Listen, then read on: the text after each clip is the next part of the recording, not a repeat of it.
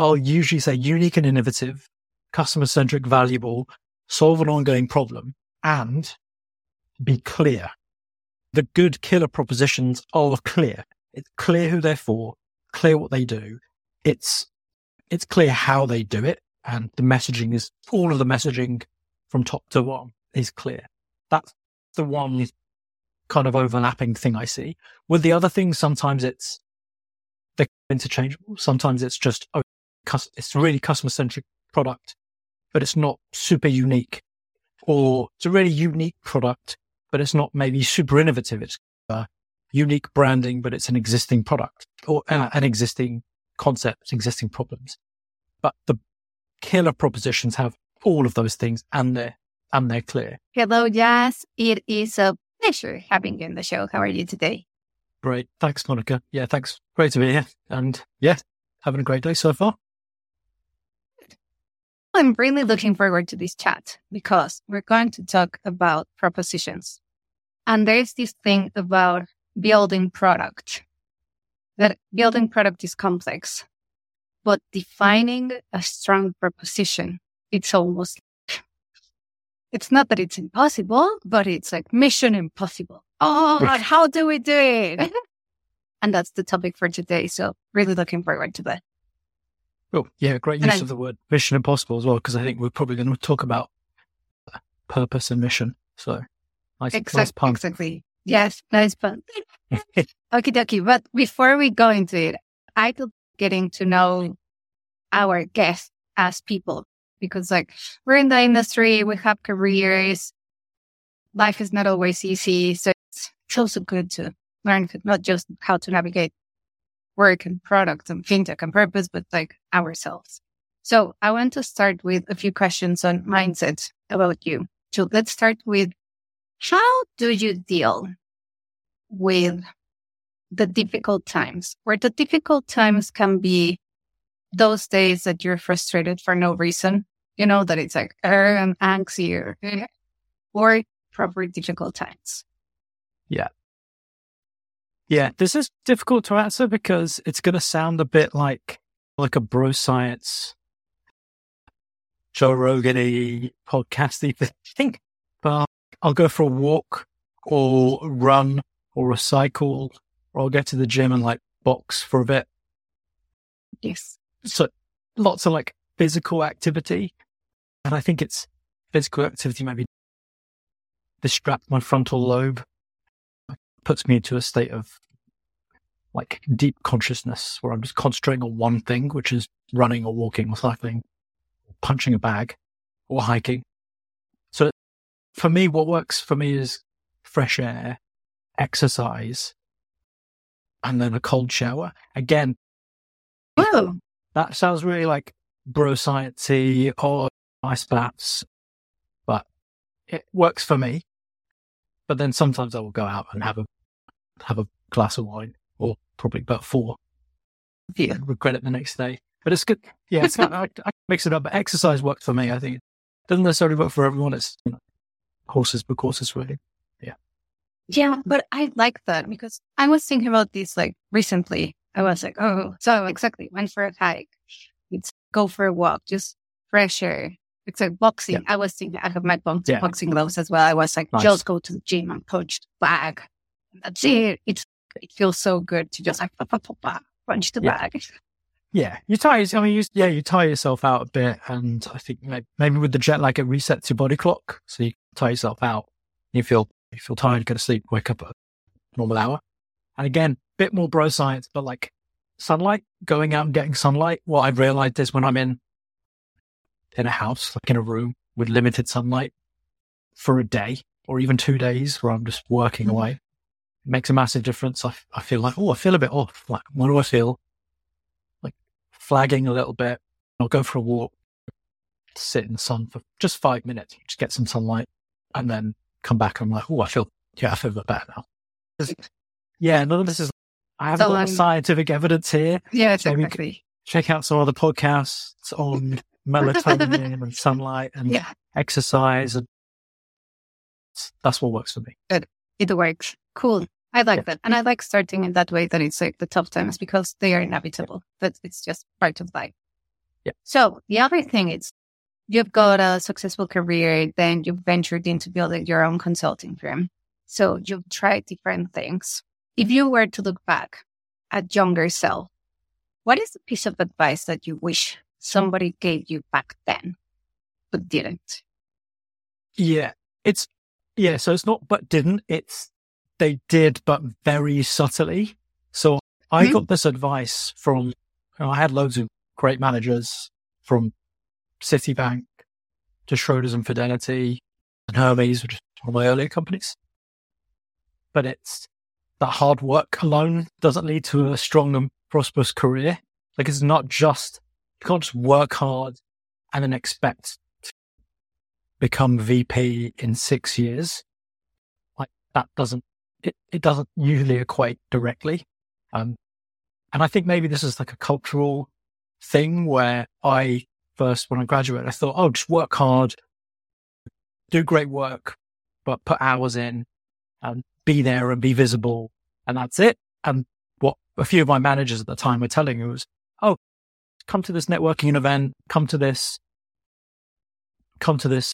training thing we've got, come to this town hall thing we've got, come to all these events, meet all these people, speak to these people, network with these people.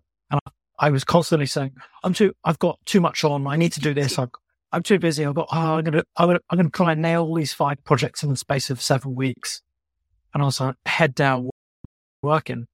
And other people who were maybe putting less hours in, but doing the networking thing and speaking to other people around different businesses and people above, people horizontal, will get further ahead. And I was like, oh, this is weird. And I guess it's visibility. So it's not just hard work. You have to still be visible. Working hard and being in a cupboard where no one sees you means that you're not necessarily going to get a promotion that you think you deserve or expect because no one can see you. So usually these promotions are based on peers speaking to each other and saying, oh, who do you want for this role? Who do you want for that role?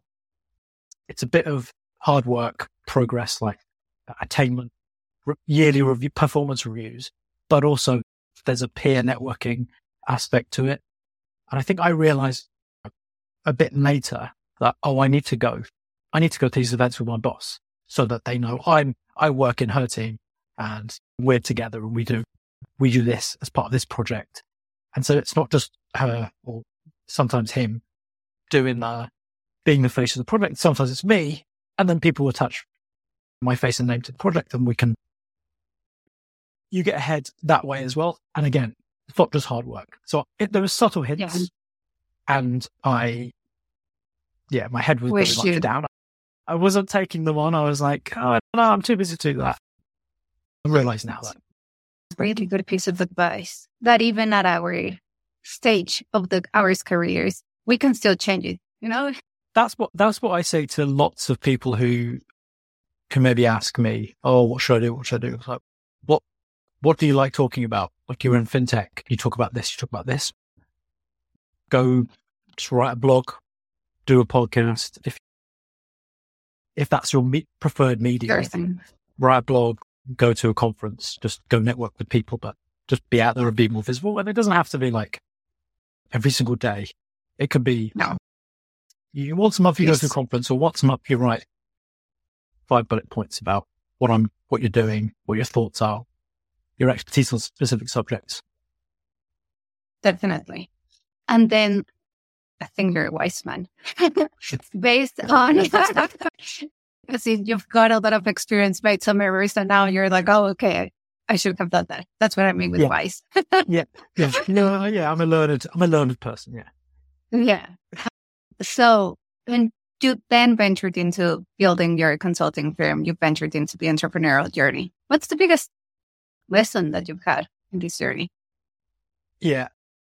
Again, I don't know if it's a cultural thing, but I've maybe spoken to other people who've their parents, one of their parents is not UK British resident originally. Mm-hmm.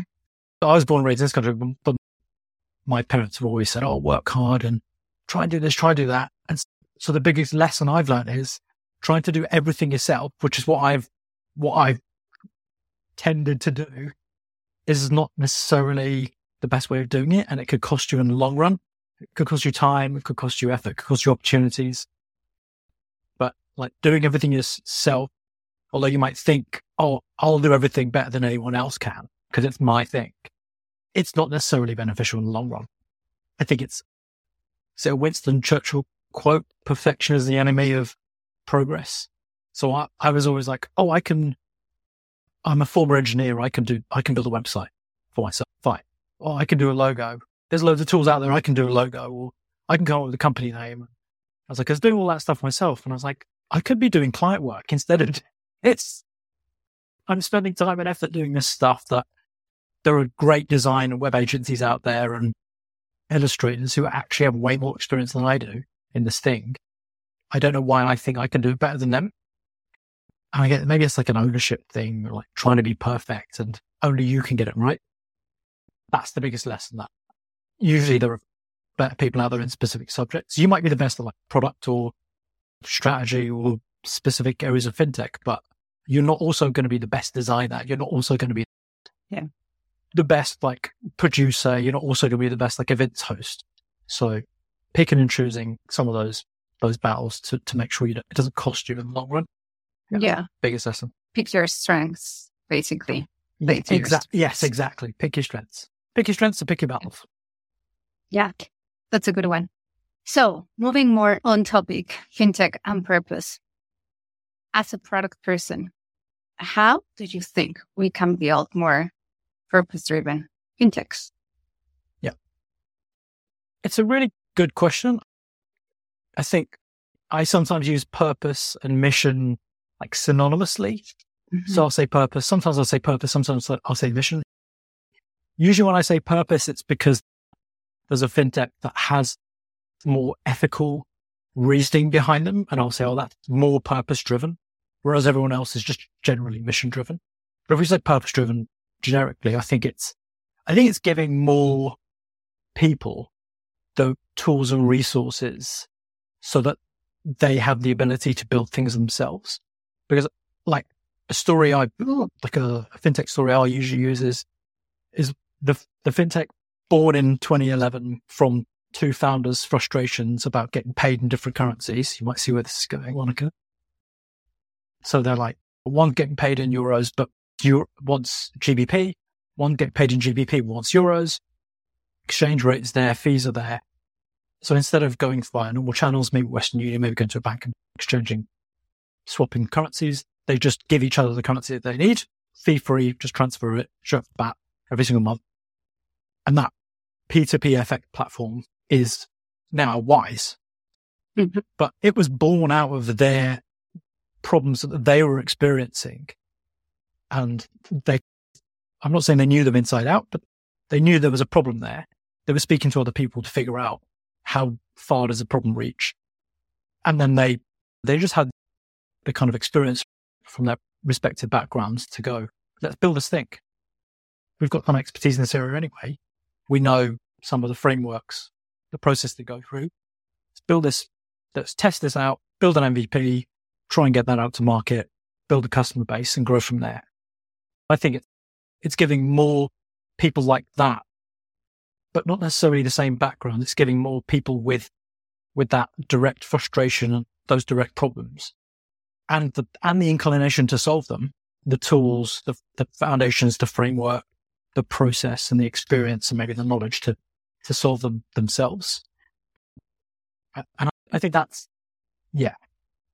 Yeah. So basically what you're saying is there's a bunch of frustrated individuals who are, so I posted about that today, for example. I went hiking with friends here, all international, and we were all talking about money and how difficult it is to be an international person and manage your money end to end, pensions, credit score, mortgages.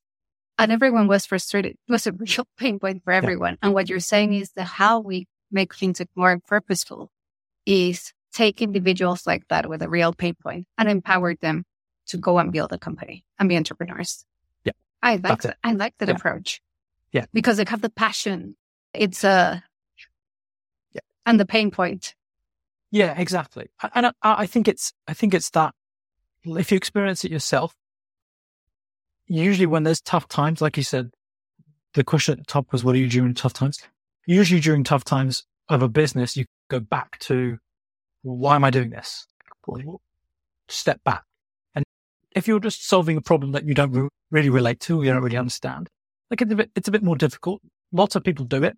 Loads of people do it, but it is a bit tougher.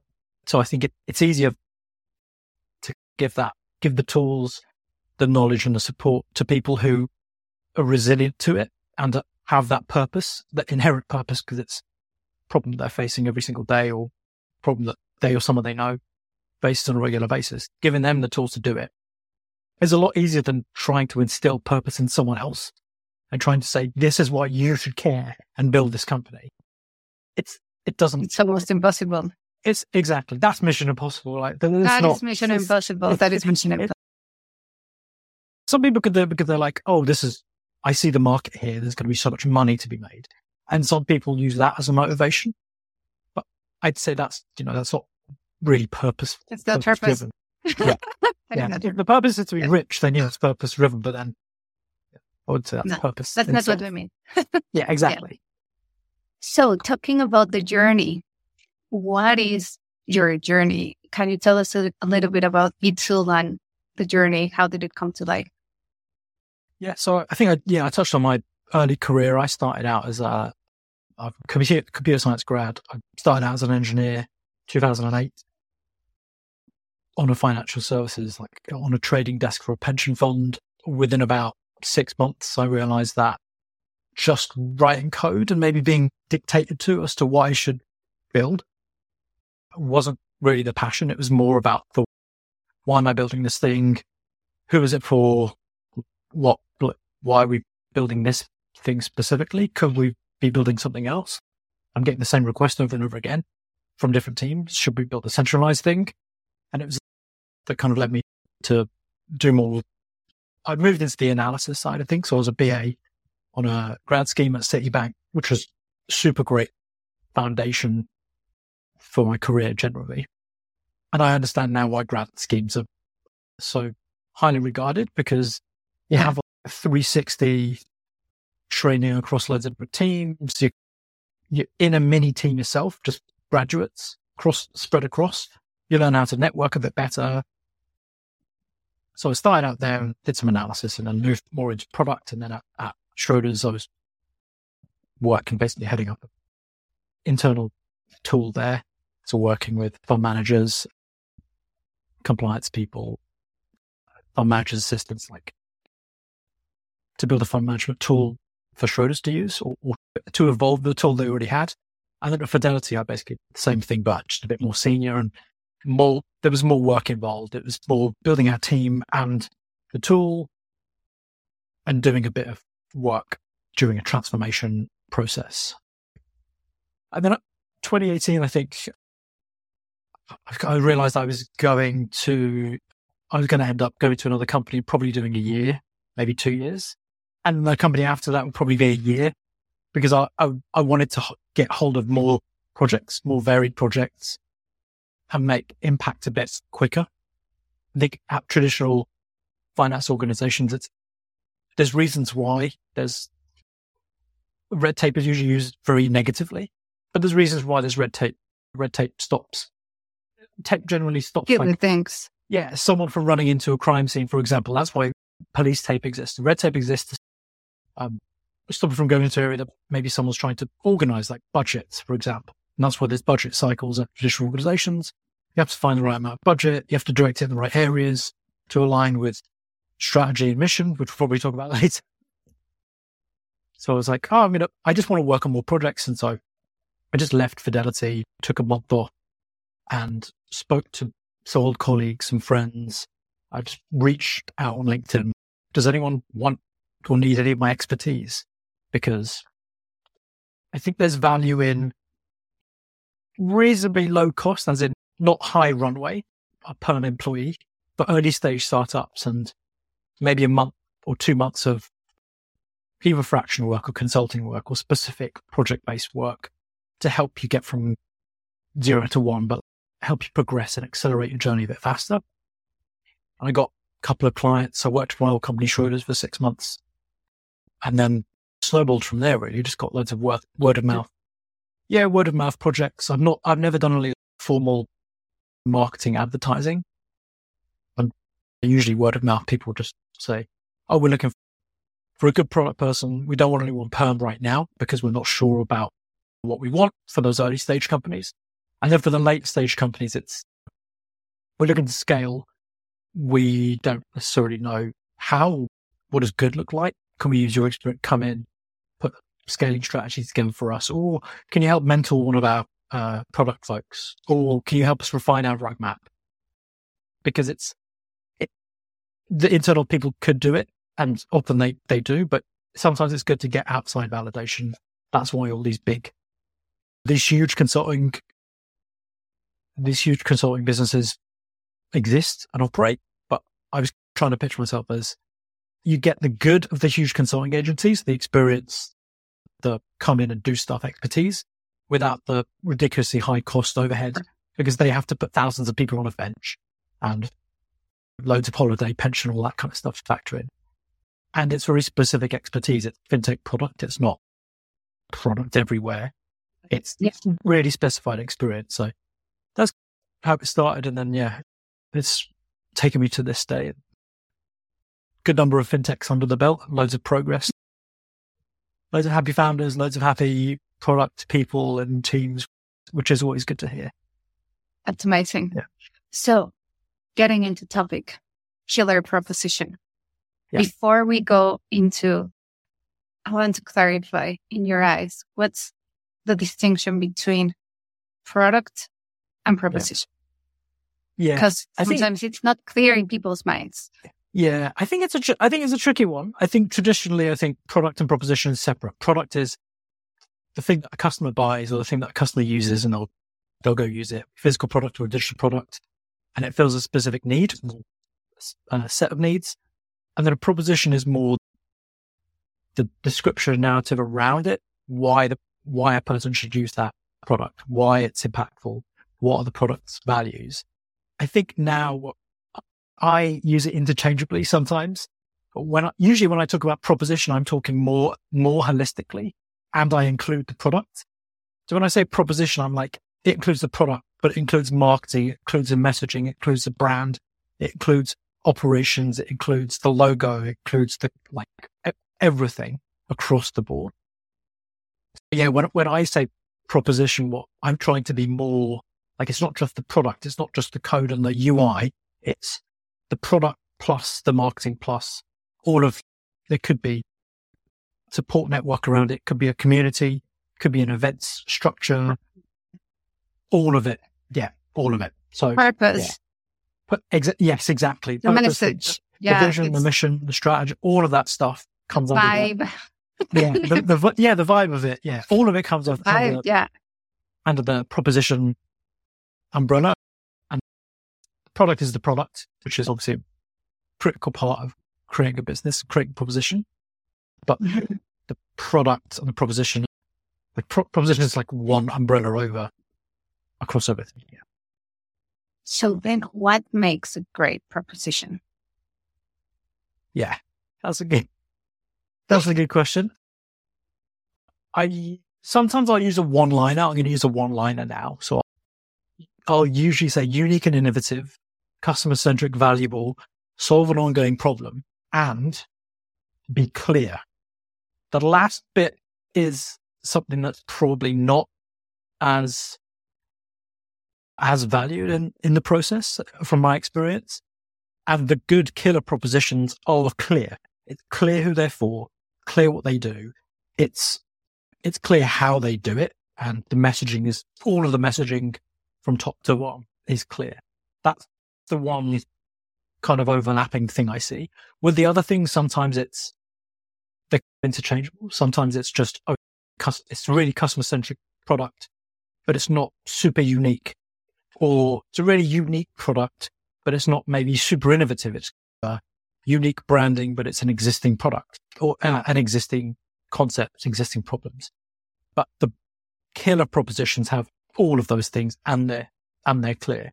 So yeah, clear. So when I say, unique as in unique and innovative as in it's not just a copycat of others and it solves problems in new ways, customer centric, designed with customers' needs and wants in mind.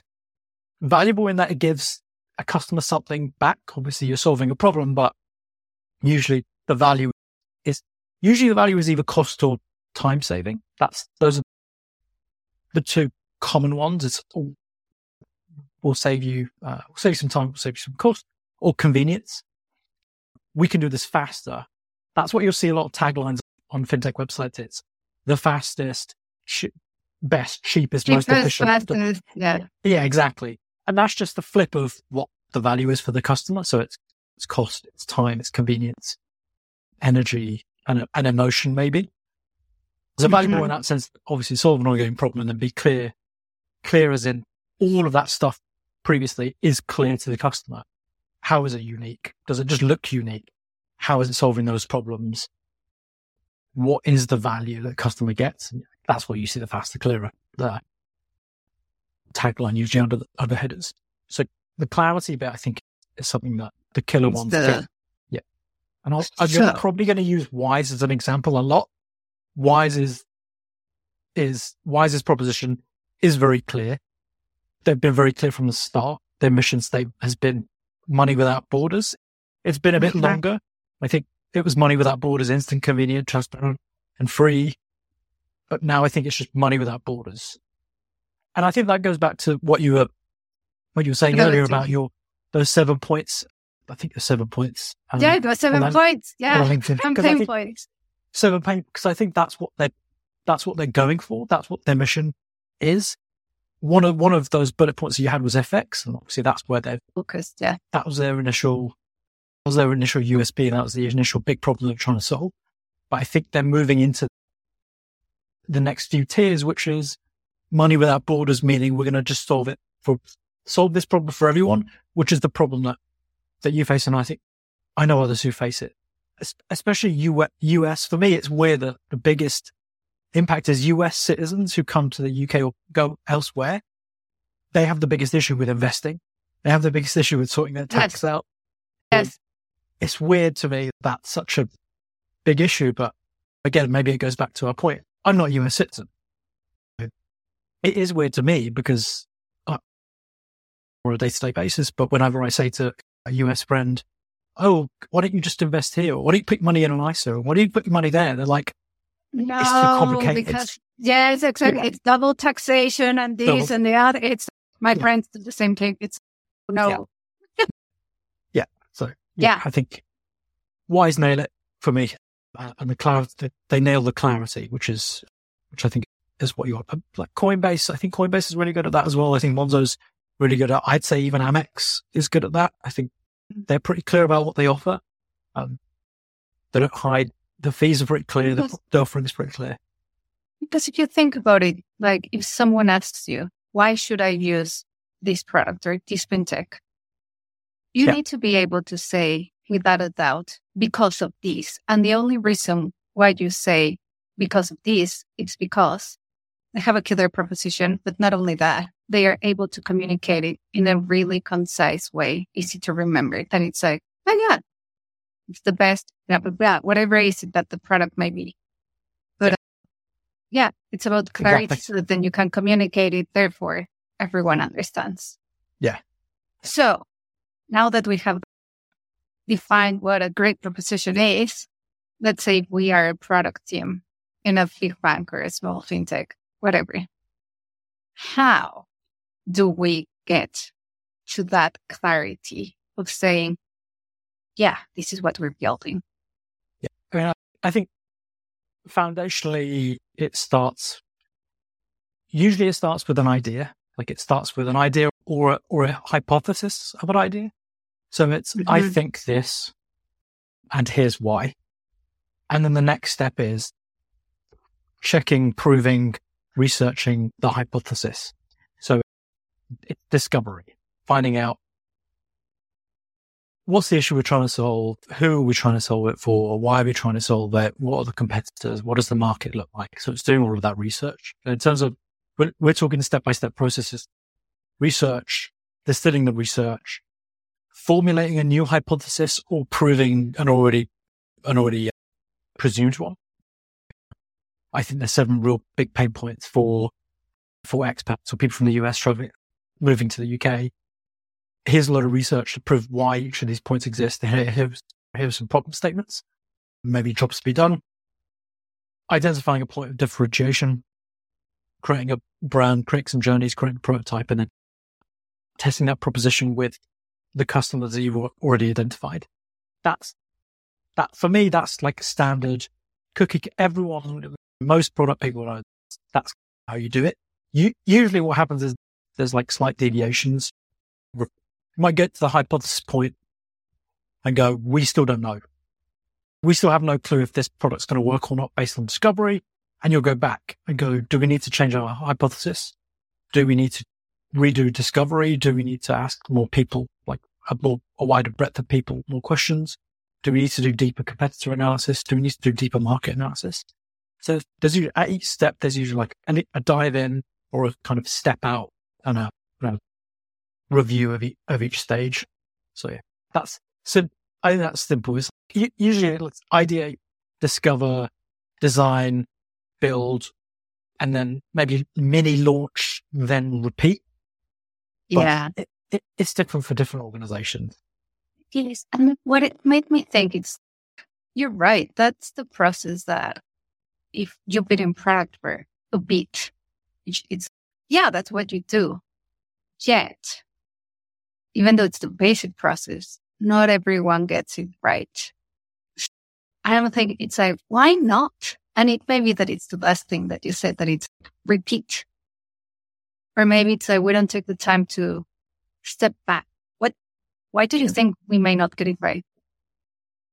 I don't think it's built. I don't think it's usually built into the process to step back and review. I think product people will naturally try and do that work, but I think it's partially that, and I think it's partially the assumptions. Sometimes the ideation bit, like the initial, I think this because this, that comes from someone who feels it so strongly that it doesn't really, like you do discovery, but it doesn't really matter. Like you do discovery as almost like a checkbox exercise. Oh, we have to do discovery because of this. Or what people will do is like, here's an idea. We'll jump to product strategy. Here's an idea. Here's a strategy around the product based on competitors' features, based on what I think the problem is. And then you create a strategy, and then you might do discovery afterwards. And by that point, you've already done the strategy. And again, it comes from someone or the founders or like a lead or a project sponsor who's already said, this is the problem that we need to sort out. And it's very difficult sometimes to go back and go, no, it's not. We've done a load of research. That's not really the problem. The underlying problem is this. There's a bit at bigger organizations. We've already decided, allocated the budget. This is the solution we're going to build. We've blocked out resources. And that kind of let's stop and reflect time is not baked in. I get why. Like at big organizations, I get why. Again, it goes back to red tape, it goes back to budgets and cycles and a really high level strategy, and that high level strategy trying to precipitate down to different teams.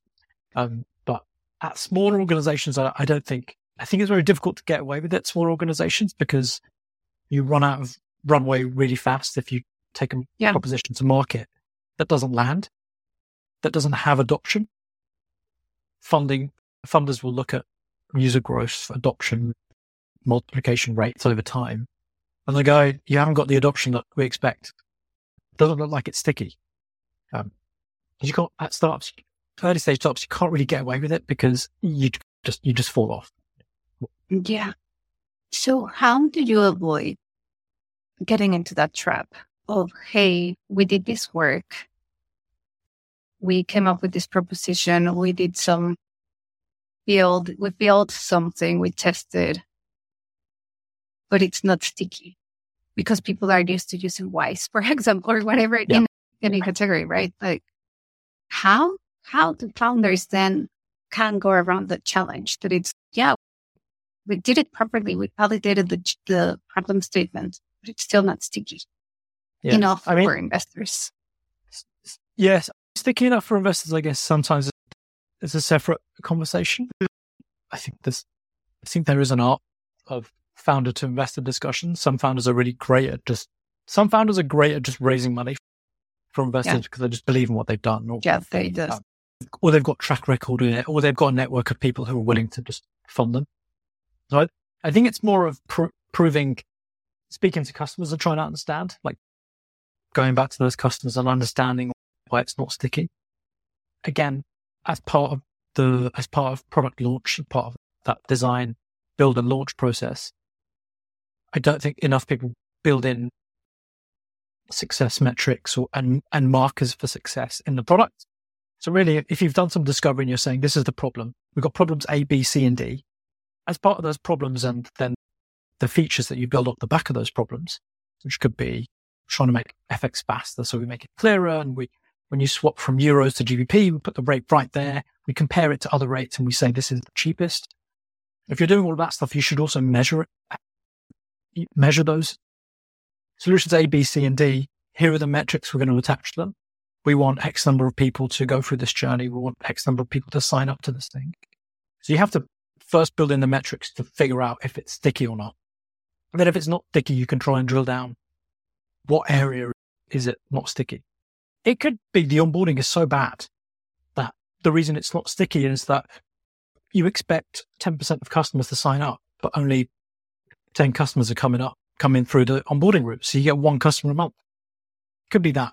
But without those metrics, without the understanding, without speaking to customers on a regular basis, during the beta phase, and again, that also means building a community as part of that, the beta testing. It also means being able to go speak to customers. You can't just give a customer a product and then 2 months later go, tell us your thoughts, because they'll be like, you gave me the product and then it's been 2 months and I've not heard anything from you. So why do you have to build some of that? The trust, you have to build some of the kind of connection with the customer, build a community, and then that gives you the leeway to go ask, here's a product. What did you think? And then they might say, look, wasn't really for me because of this and this, or I used this feature, but I didn't use any of the others because of this. Yeah. And you're like, okay. Or I use these other competitors probably. Exactly. Or the other competitor is faster and cheaper. And they're like, okay, that maybe it's a problem with our positioning and our clarity, because we're not designed to be faster or cheaper. We're designed to be more convenient, a lot clearer. We're more expensive. It's a more premium product, but you get more service out of it. So it could be a problem around clarity.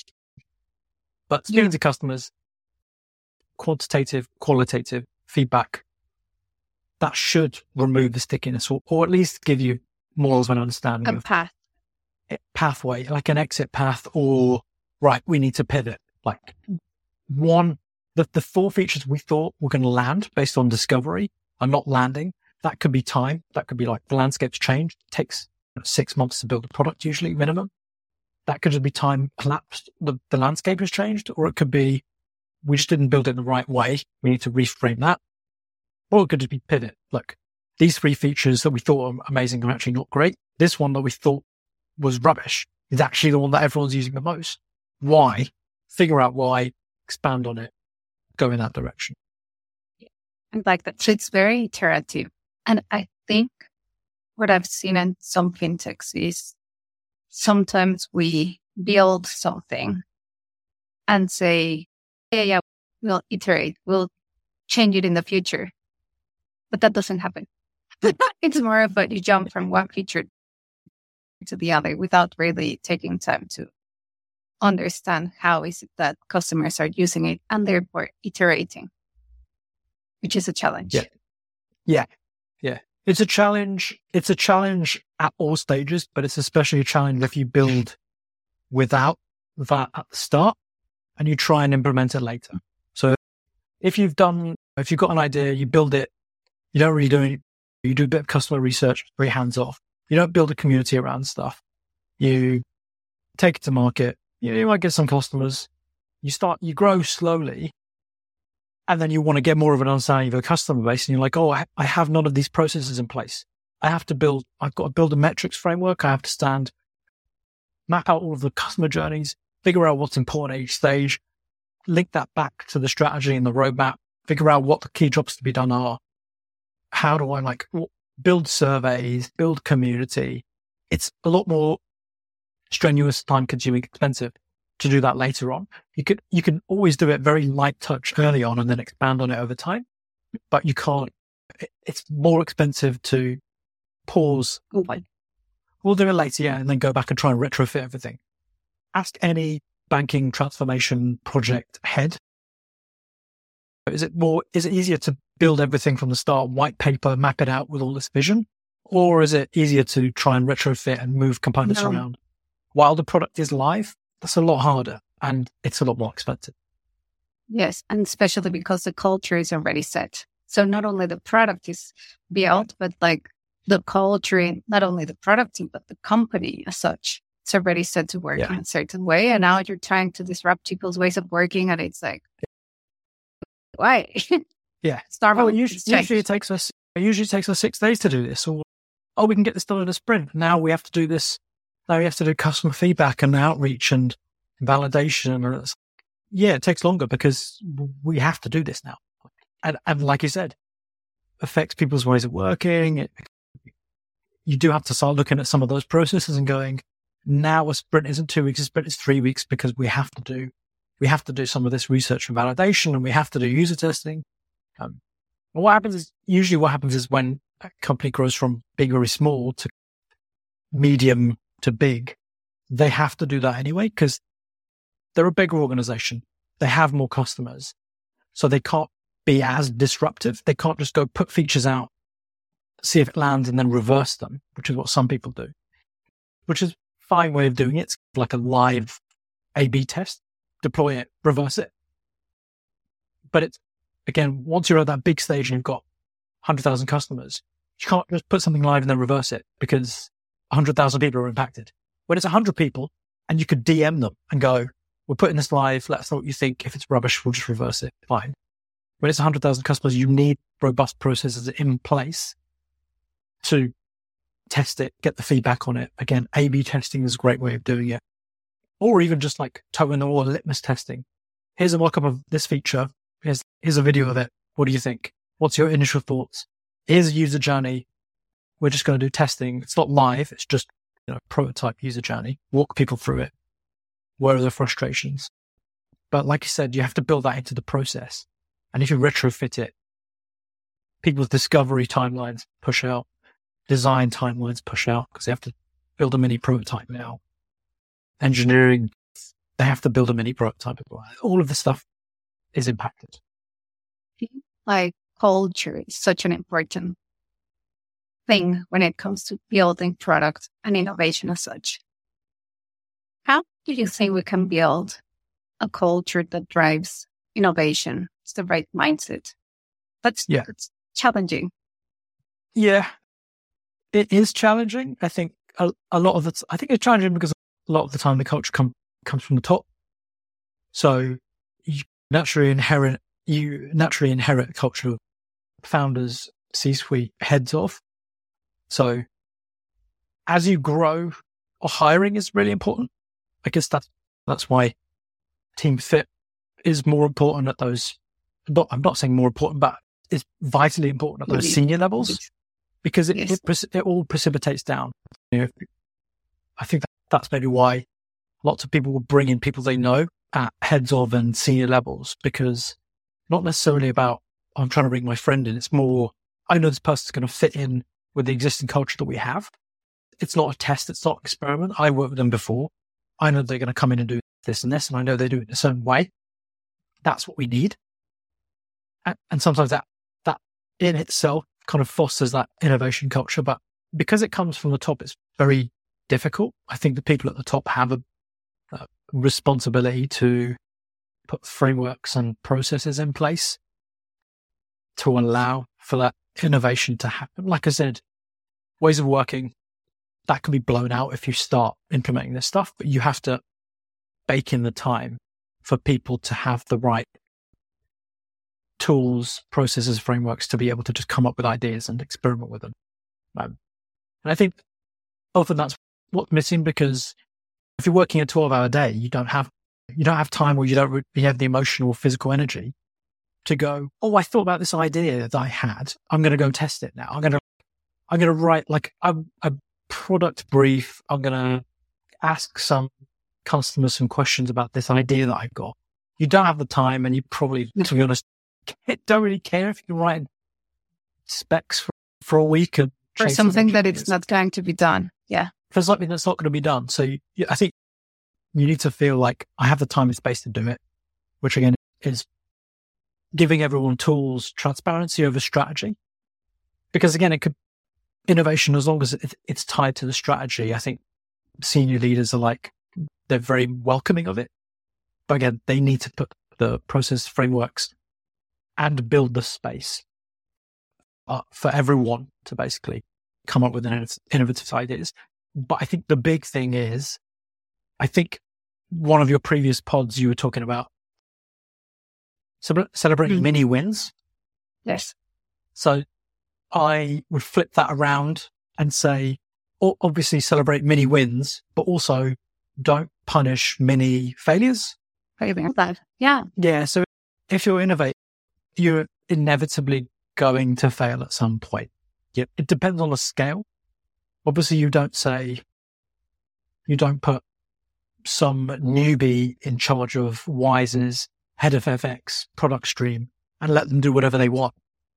But you might say, oh, that's a great idea as part of the product. Why don't we experiment with that? But you have to give people the kind of scope and space to fail, and then not punish them for failing, but rather reward the kind of pursuit of something different and innovative. Sounds a bit cheesy, to be honest. But it needs to be there. And I think that people are sometimes scared of innovating or scared to do something because they think, oh, my boss is going to be happy that I'm spending 4 hours on this thing. Or, oh, I don't think so-and-so is going to appreciate me building the spec out. Like, engineering team are already slammed. Like, head of so-and-so has already been. I think you need to have support from seniors to be able to fail and not be castigated, punished for it. Create the space, but then it's psychological safety, basically. But it's psychological safety to go and explore this idea on top of everything that you have, that everyone is swamped. But still, you're like, but I feel okay for me to go and explore this idea that I wanted to on top of all my work. And I feel that my boss is not going to be like, hey, but where are you working on this? Yeah. Yeah. Yeah. And if it didn't work out, you were like, I was just exploring. Yeah. I like that. Yeah. We're exploring and now we know it doesn't work. Or now we know it's not the right time. It's not going to work now. It's not going to work for this customer base. Let's take the outcomes. Let's take the insights from it. We could reuse it. Maybe it's like Vine, I think it was 5 second or 10-second videos. The problem with Vine was more timing than anything else. I think people weren't used to short form videos, and then 5 years later, Instagram comes out, and then 30-second videos are all the rage. Fun. So sometimes it's timing, sometimes it just doesn't work for the right demographic. So you have to allow people to fail, and maybe take the insights and move on. And again, I think parents maybe kind of treat children and children can have the time and space to experiment. And if they fail at something, you won't go, oh, you failed. What are you doing? You never castigate or punish a child for trying to do something creative. But sometimes in the workplace, that does happen because it's, oh, you should be doing this instead. You should be doing that instead. But if a child creates Da Vinci after they've done some of their homework, you won't go, oh my God, well, you should have done your homework. You would go, oh, this is amazing. This is so cool. Or, oh, wow, it's such a great job exploring this new thing. But it doesn't happen in a professional workplace. It should.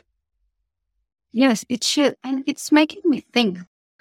One, especially now that we work remotely, where no one is back to the office 5 days a week. So most companies are remote, some sort of remote.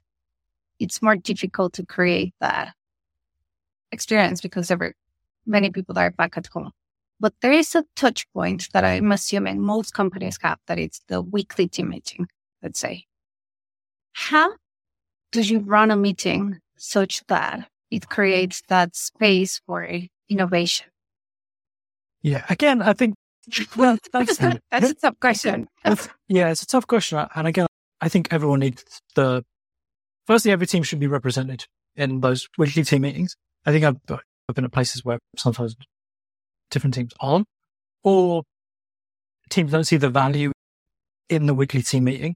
So it's giving everyone the opportunity, and every team should be present, but also showing all of those teams why you should be there, because you'll learn about what other teams are doing, initiatives, strategy from top level, like senior leadership. And I think sometimes people use those meetings as an excuse to get reports and updates from everyone. Oh, I'm the CEO, I'm the founder, I'm the head of this, I'm the senior person of this. This meeting is just for me to figure out what everyone's doing. Like, that's not, it should be both ways. It's a two-way.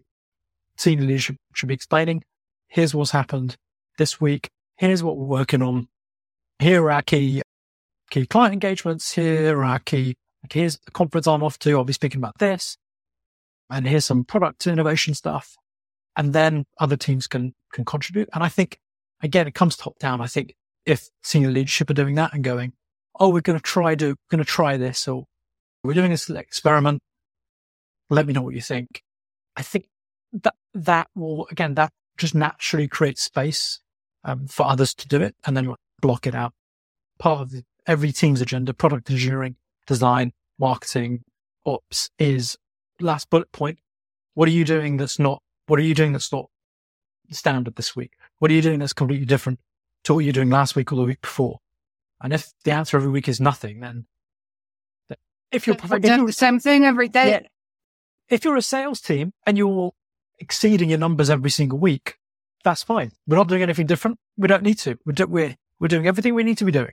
But if you're a marketing team, your engagement is dropping off or stagnant, or it's not as high or steep as it should be, then if you're doing the same thing every week, then you can expect exactly the same output, unless something drastic happens in the market and every other competitor in your space falls off and becomes bankrupt. I love that, because in summary, it is senior leadership to lead with example, not by saying. It's, hey, we are doing different. We're doing this. We failed this. We tried this and it didn't work. And then that gives permission to everyone else. To go and do it. Spot on. It gives permission. It can be said, but it's unsaid permission. Look, I'm doing it, and I'm saying you should do it, but I'm going to do it first. Like if you do a cold, like usually those team building exercises, if you do a cold walk, there's like coals and the hot fire coals and someone runs across it. Usually no one will do it until someone goes first.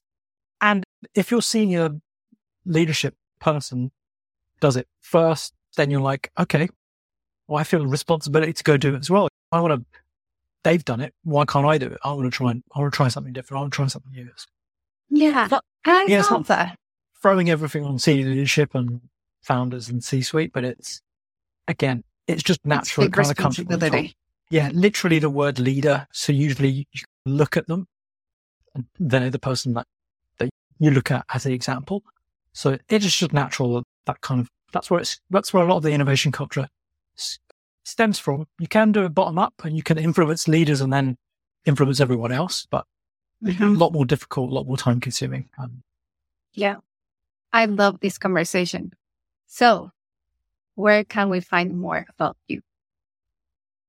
More about me, website, bitsul.co.uk, LinkedIn, type in Shah, you might see a bit of a slimmer version of my profile picture, maybe one with less foliage around the beard.